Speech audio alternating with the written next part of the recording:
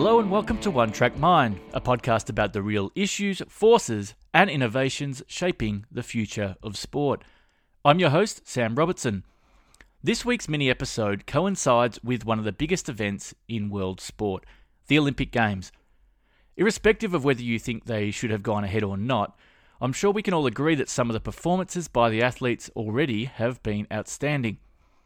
These feats of human athleticism are impressive in and of themselves, but particularly so when we look at them against the backdrop of COVID-19 and the vastly different preparation and training conditions many of the athletes have faced. One thing we've especially enjoyed is watching the post-event interviews, when the exhausted but elated athletes are given the opportunity to say a few words to the millions of viewers across the globe. So this week, we thought we'd share some of our own. We've had a lot of fantastic guests on the show thus far, and now's your chance to get to know some of them better through a segment we call 5 in 5. In this, we ask guests to answer 5 questions about themselves, their career, and of course, the future of sport, all in less than 5 minutes. The first comes from Nicholas Evans, who originally joined us on episode 5 to talk about where sport would be in 20 years. A quick reminder, Nicholas is the head of football research and standards at FIFA, who are of course well-known leaders in sports innovation. All right, Nicholas, first question. What do you see as football's biggest current challenge? I think simply put, it's navigating change while still ensuring uniformity. So essentially globalizing with different regions and local realities. How about your best sporting memory? I don't think there's one single one. I wasn't particularly good as an athlete myself in various sports. So I'd actually say for me, it's really Latin American, South American fans and their dedication to the team. I mean, standing in front of a wall of Chilean or Colombian or Mexican fans at a FIFA World Cup is second to none, just to see how these people support their team. And I think something that a lot of fans and a lot of people in sport can still learn something from. I think quite a few of our listeners would probably be quite jealous of that experience. Who has influenced you most in your career? Tough one. I think career-wise, I was probably fortunate to be surrounded by quite a lot of practically minded academics that turned, for most of their case, unwilling mentors. I think if I can name 3, they'd be Professor Frey from the University of St. Gallen, who always sort of taught the practical approach. Professor Eric Harrison, who's been a long-time advisor to myself and the jobs we've done at FIFA, and I think who's always managed to sort of put forward the scientific principles.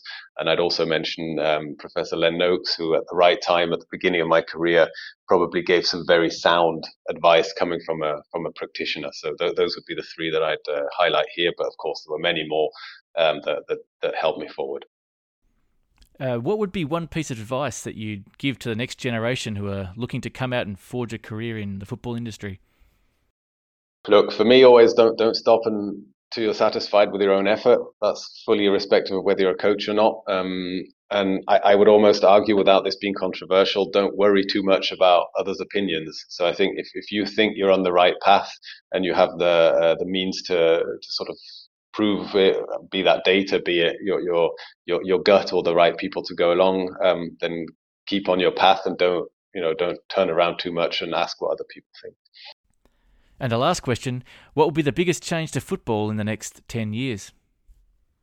Yeah, I think in a nutshell, I'd say integrating data-driven and more factual decision-making processes into a structure that's currently in transition and that's not there yet. I think ultimately that comes down to sort of professionalization and accountability based for what you're doing based off facts rather than let's say having more gut feelings or more political decisions as we have.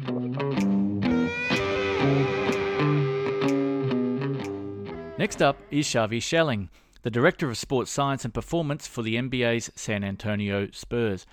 Xavi appeared on our very first episode of the show, where we looked at the use of AI in sport. Xavi, what do you see as basketball's biggest current challenge? I think it's not just my sport, it's across the sports, but having the right channel to communicate all the information that we have now in our hands in the right amount and the right timing to the coaches. being able to select the right information to the true decision maker, which at the end of the day is the coach. What is your best sporting memory? Well, when they called me to be part of our professional basketball team when I was 23 years old, that season started very, very badly. We were the favorite team, and we started very, very bad. They changed the head coach. The new coach believed in what we were doing from the sports science department and the scouting department, and we built from scratch a new methodology that we were very lucky, and we won the championship that same season. A great story. Who has influenced you most in your career? It's going to sound like a topic, but it's my family. My family has been always very, very curious, and that curiosity has led me where I am right now. And professionally, that curiosity makes me better every day. How about some advice for the next generation of sports scientists?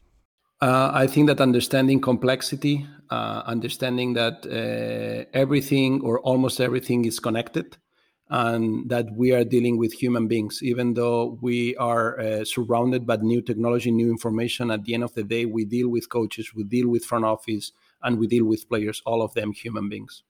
And the big one, what will be the biggest change to basketball and perhaps the NBA in the next 10 years?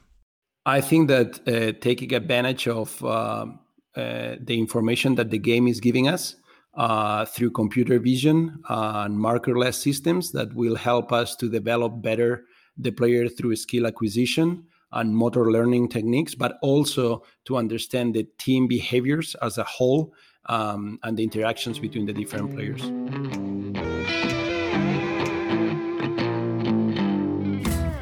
Now let's hear from Carl Woods. You first met Carl just a couple of weeks ago on our first mini-episode. Carl is a behavioural sports scientist working as a senior research fellow at Victoria University and was previously manager of skill acquisition and innovation at the Port Adelaide Football Club. He's also likely to feature on a few more of our mini-episodes in the future. Carl, what do you see as your biggest current challenge for your work in applied research?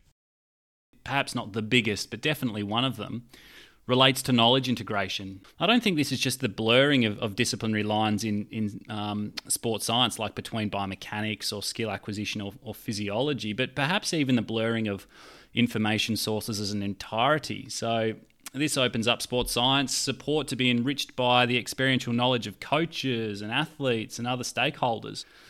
I guess really encouraging us to appreciate that neither one is right or wrong, but that perhaps these, in the weaving together of these ideas, we're able to really embrace the complexity of sport in a far richer and perhaps even more holistic way. And that's what really allows us to find ways to support each other in really practically beneficial ways. How about your best sporting memory? It's probably kicking the footy with my dad in the backyard as a young boy. Like I remember really vividly sitting at home on a Saturday afternoon, watching the footy on TV, often having played a footy game on Saturday morning, and then at halftime in the footy in an AFL game, heading out into the backyard with Dad and having a bit of a kick. I guess really trying to recreate what I'd just been watching on telly. Who has influenced you most in your career?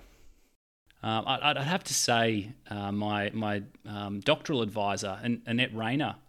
Now, we don't really work together that much anymore, but what she taught me when we were working together as when I was her student was really how to be an inquisitive scientist above all.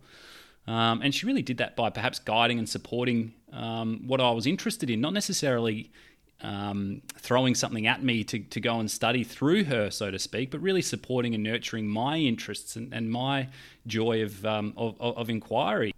There's clearly many more. Perhaps another one is Keith Davids. His guidance has been exceptional for me academically, and I feel a genuine sense of joy when we work together with people like yourself, Sam, and other colleagues of ours like James Rudd and many others. What about some advice for the next generation of sport scientists and researchers? Try not to follow the convention of a discipline that you're in. We're too often eager to label ourselves as biomechanists or skill acquisition specialists. And by doing that, we really risk limiting our knowledge and our scope of inquiry. So these days, I perhaps see myself more as a behavioural sports scientist. And the key with it is weaving these ideas and these things that I experience together to help me explain the phenomena that interests me, which is skill and knowledge and learning, and weaving all these various ideas together to help me explain that phenomena in a much more holistic way. And finally, what will be the biggest change to sports science in the next 10 years? I think this leads us back to the first question regarding one of the bigger challenges. We're already starting to see the next generation of sports scientists who weave ideas together and blur disciplinary lines. And I guess this pushes towards more generalists as opposed to the continued specialisation that's led us to this point.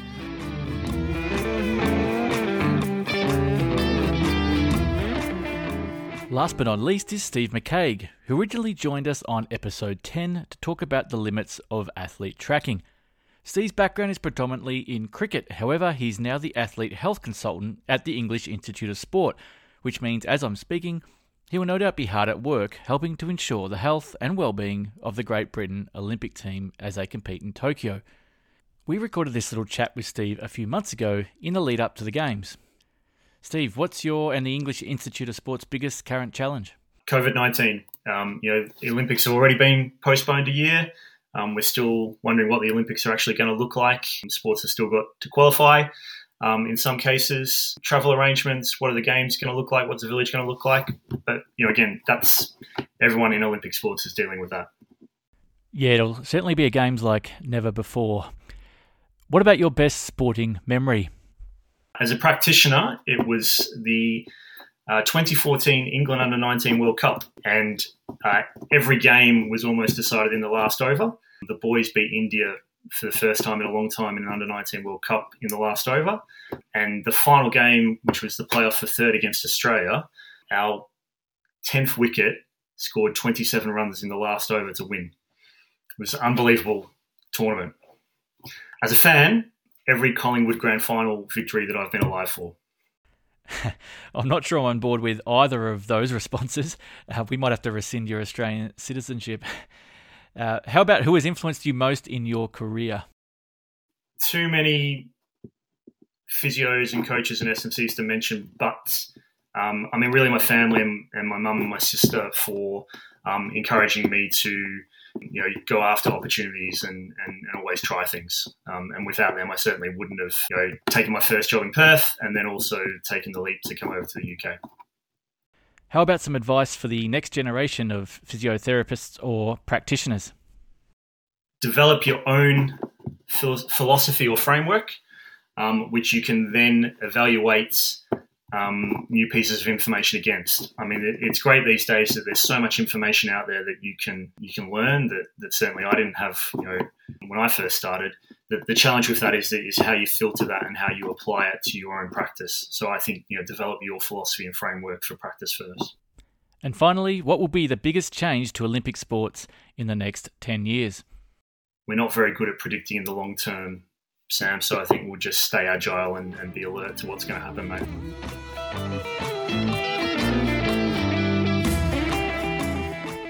Short and sweet for this mini episode, we thank our 4 guests for sharing a little bit more about themselves.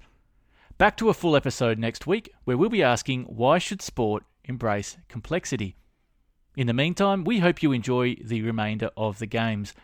I'm Sam Robertson, and this has been One Track Mind. One Track Mind is brought to you by Track and Victoria University. Our host is Professor Sam Robertson, and our producer is Lara Chan-Baker. That's me. If you care about these issues as much as we do, please support us by subscribing, leaving a review on iTunes, and recommending the show to a friend. It only takes a minute, but it makes all the difference. If you want more where this came from, follow us on Twitter at TrackVU, on Instagram at track.vu, or just head to trackvu.com. While you're there, why not sign up for our newsletter? It's a regular dose of sports science insights from our leading team of researchers, with links to further reading on each episode topic. Thank you so much for listening to One Track Mind. We will see you soon.